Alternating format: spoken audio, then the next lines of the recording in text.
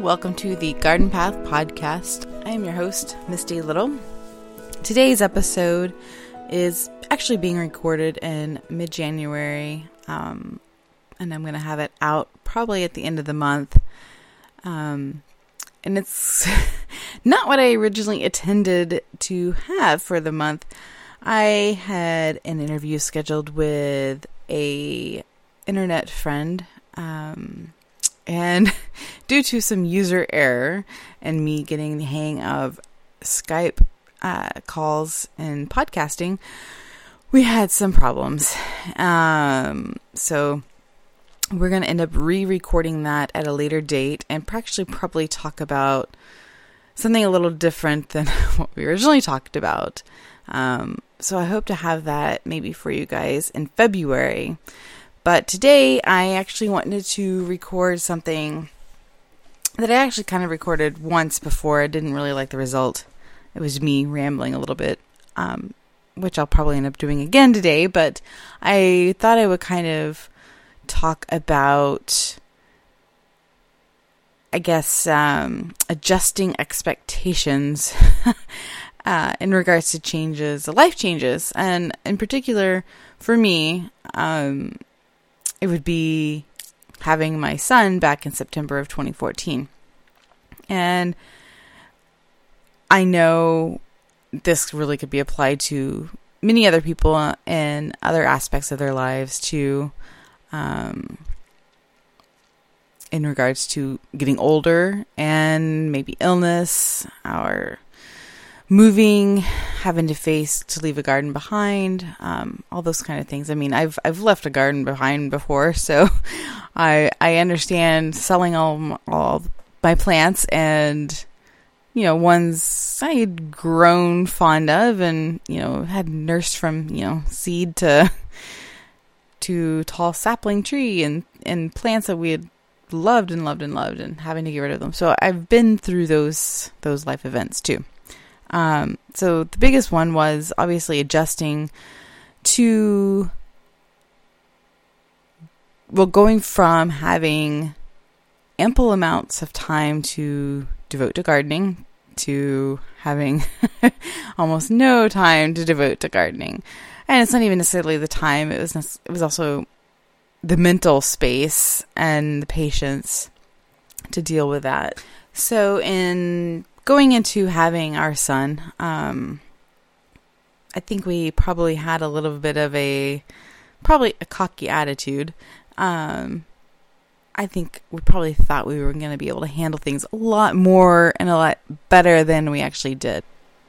So, yeah, a little bit cocky. And we had friends.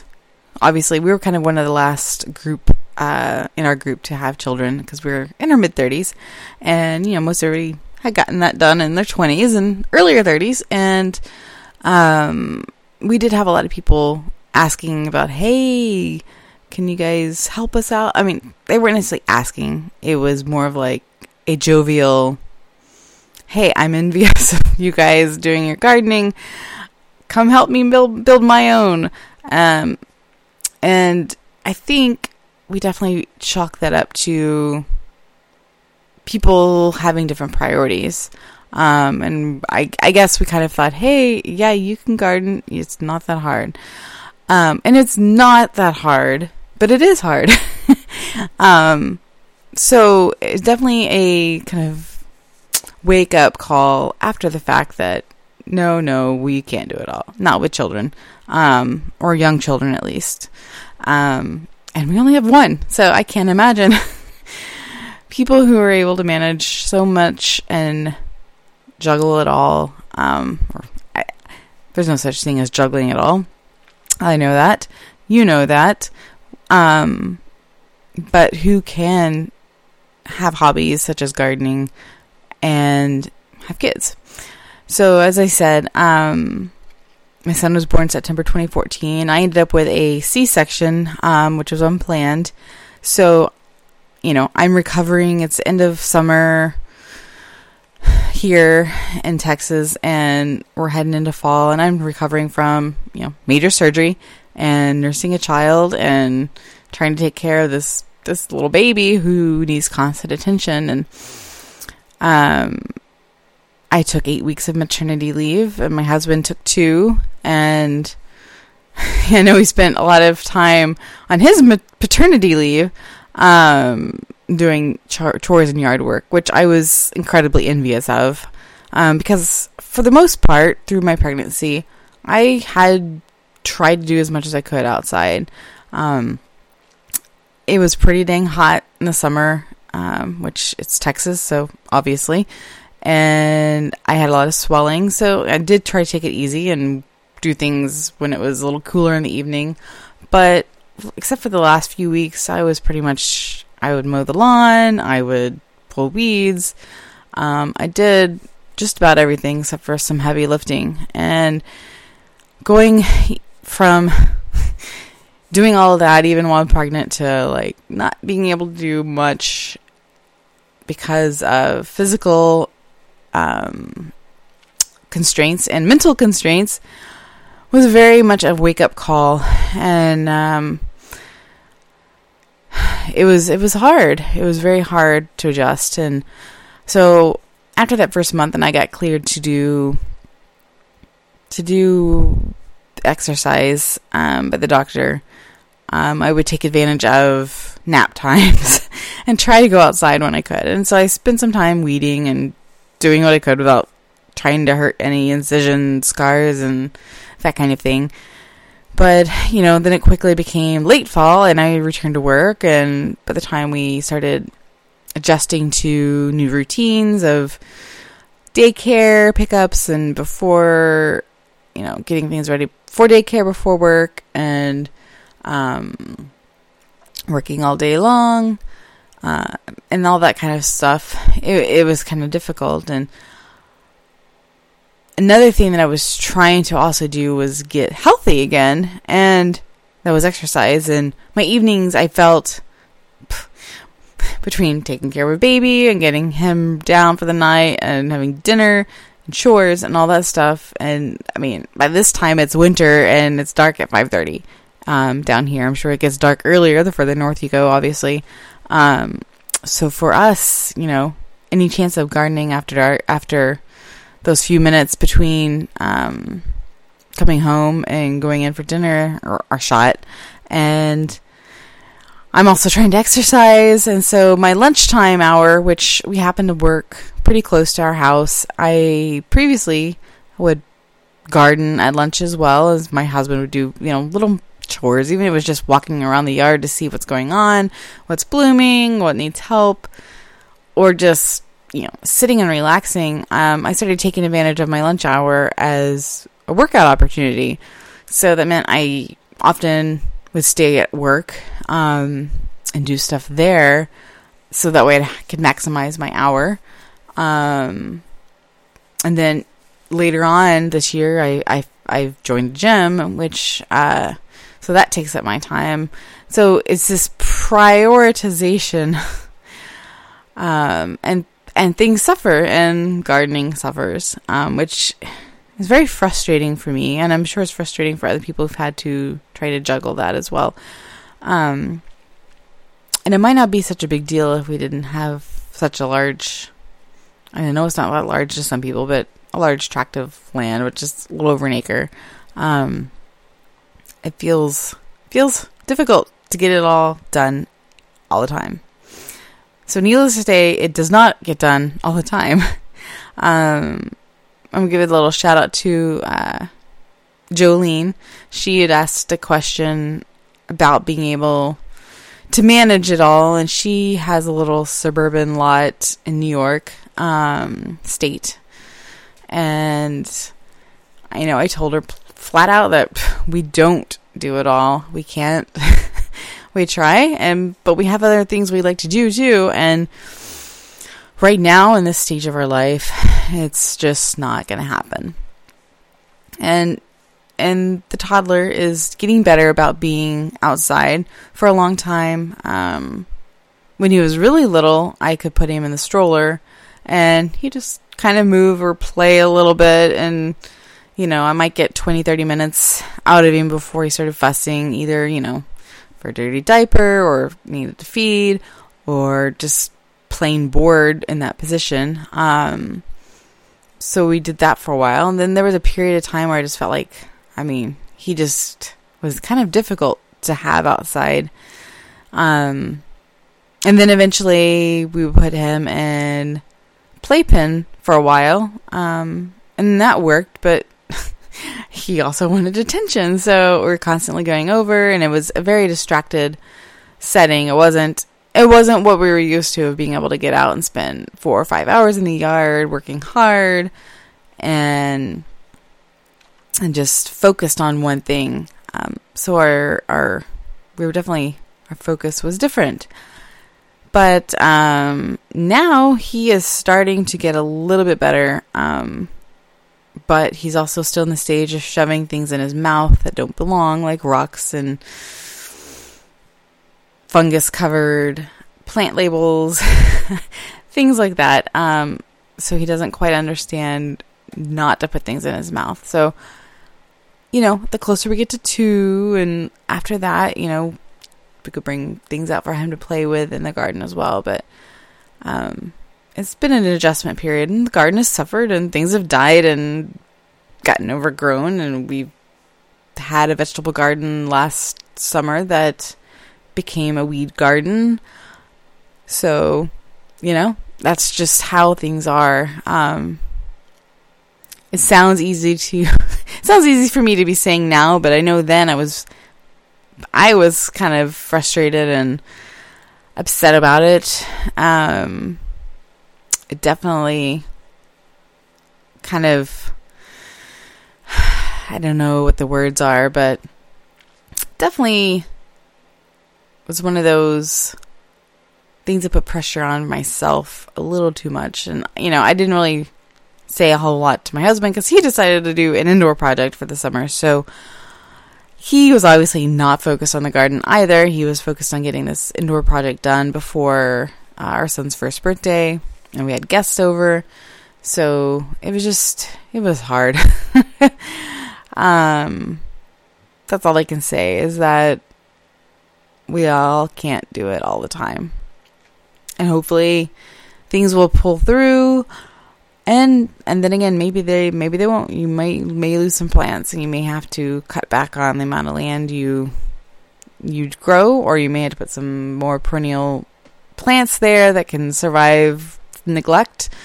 And you may have to buy stuff at the grocery store instead of growing your own. That's just how it goes.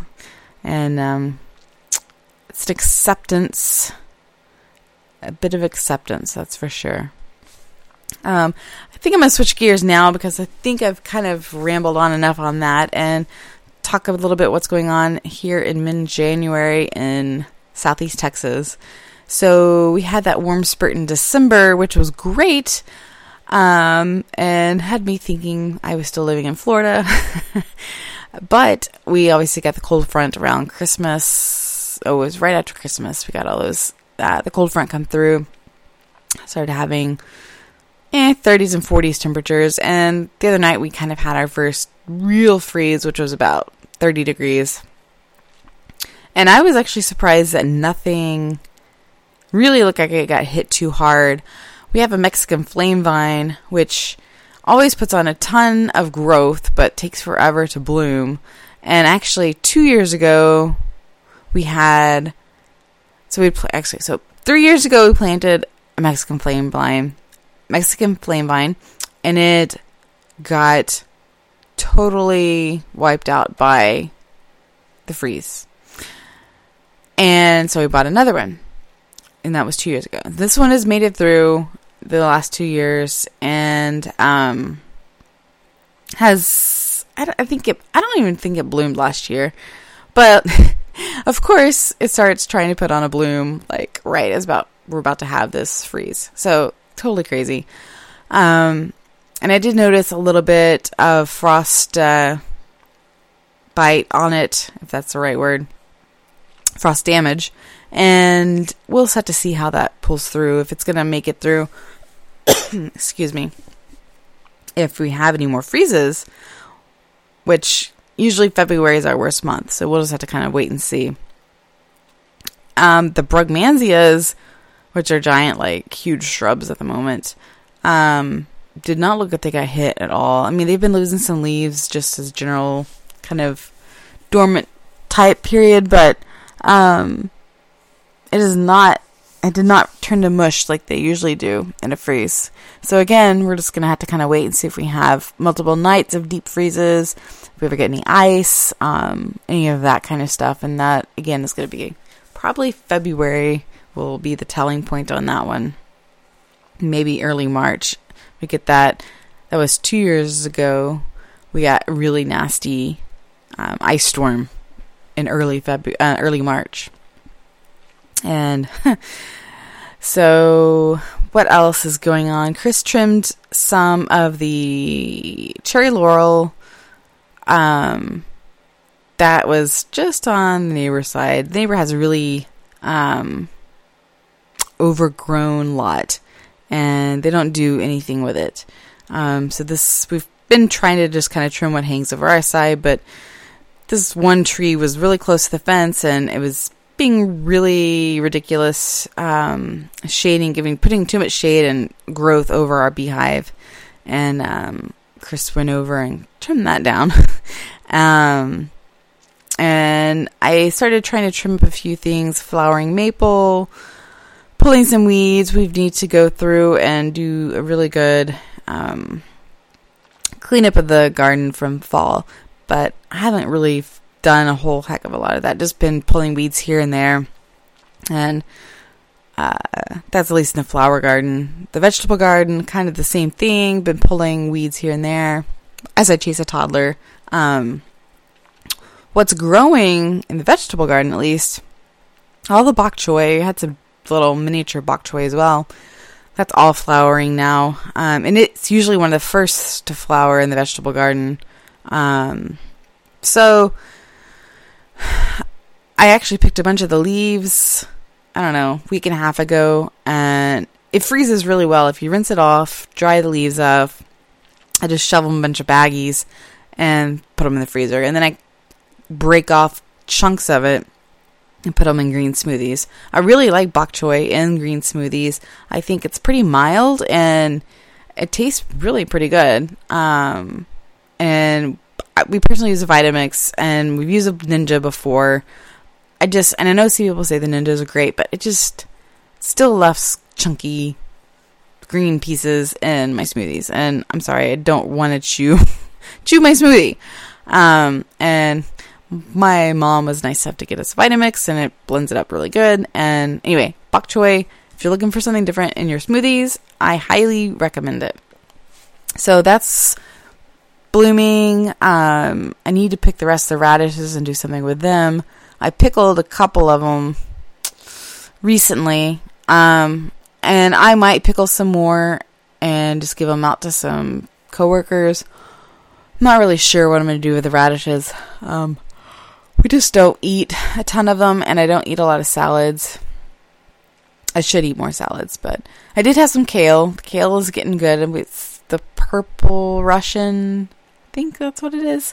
Or red Russian. I don't know what it is, but it's a pretty common variety. And I did make a kale salad, the massage kale salad with some tarragon vinegar, a little bit of kosher salt, and some olive oil, and just kind of rubbed it in. And it's really good. I love having that in the winter. There's mustard growing. The collards aren't really big enough yet. Carrots are doing okay. All the sugar snap and the peas are coming up. They haven't gotten too big yet, but they're doing pretty good. Cilantro, we got two varieties. One was like a big seeded variety, I believe. So I'm actually going to when those bolt, I'm going to save the seeds. And so I have some coriander and grind it up and have some fresh coriander. It's kind of one reason I got the big seeded variety. Cilantro. Parsley is doing pretty good. We got oregano, which is perennial, just hanging out, doing great. And I've got 3 tomato plants that our volunteers from last year. I have no idea what variety they are going to be, but I decided to let them stay. They popped up in our perimeter beds, and I think if they can make it through this next 2 months, they might be pretty hardy, and I'll have to see which varieties they are. But I'm not gonna, actually, I take that back. Probably I'm gonna start some seeds. I went through and organized our seeds another week ago, and found we have so many seeds that we keep buying things. We see a squash. Oh, I need squash seeds. Well, we really don't need squash seeds or tomato seeds or, goodness, basil. There's a ton of seeds that we just don't need, but we have tons of. So I'm going to probably plant a few tomatoes, but we're going to end up buying probably most of our starts this year again. I just don't want to baby a ton of seeds right now. And January is the time for us to start our tomato seeds here in Texas, at least my region. And I mean, probably most regions of Texas, and probably most regions of the South. And it's beyond time for Florida. You should have started them in September. Anyway, at least South Florida. So I don't remember what varieties I pulled out. I think I pulled out Everglades and Sun Gold and maybe Sabre Ukraine, or Striped Roman. I don't remember. One of those kind of paste tomatoes. But we should be able to find a pretty good choice of heirloom tomatoes at the farmer's market. Or not the farmer's market. Actually, take that back. They do have some at the farmer's market, but that's not always there. But at the plant nursery. See, I'm rambling. This is what happens when I get on here by myself and don't have anyone to talk to. I think that's about it in the vegetable garden. Oh, we did harvest some cauliflower from a plant that we bought at our nursery, local nursery, and I did use it in a recipe from the Baker Creek recipe book, and it was actually really good. It's a broccoli potato casserole, and so I used a little less broccoli and added some of our cauliflower in. And super good. And the Baker Creek cookbook is all vegan because the owners are vegan. And before I was pregnant, I was vegetarian. Chris was mostly vegetarian, but I was vegetarian for about 2 years, and so that was one of the reasons we got that cookbook. And I'm trying to work more vegetarian recipes back into my diet, and so that is a resource for us to use, is that cookbook.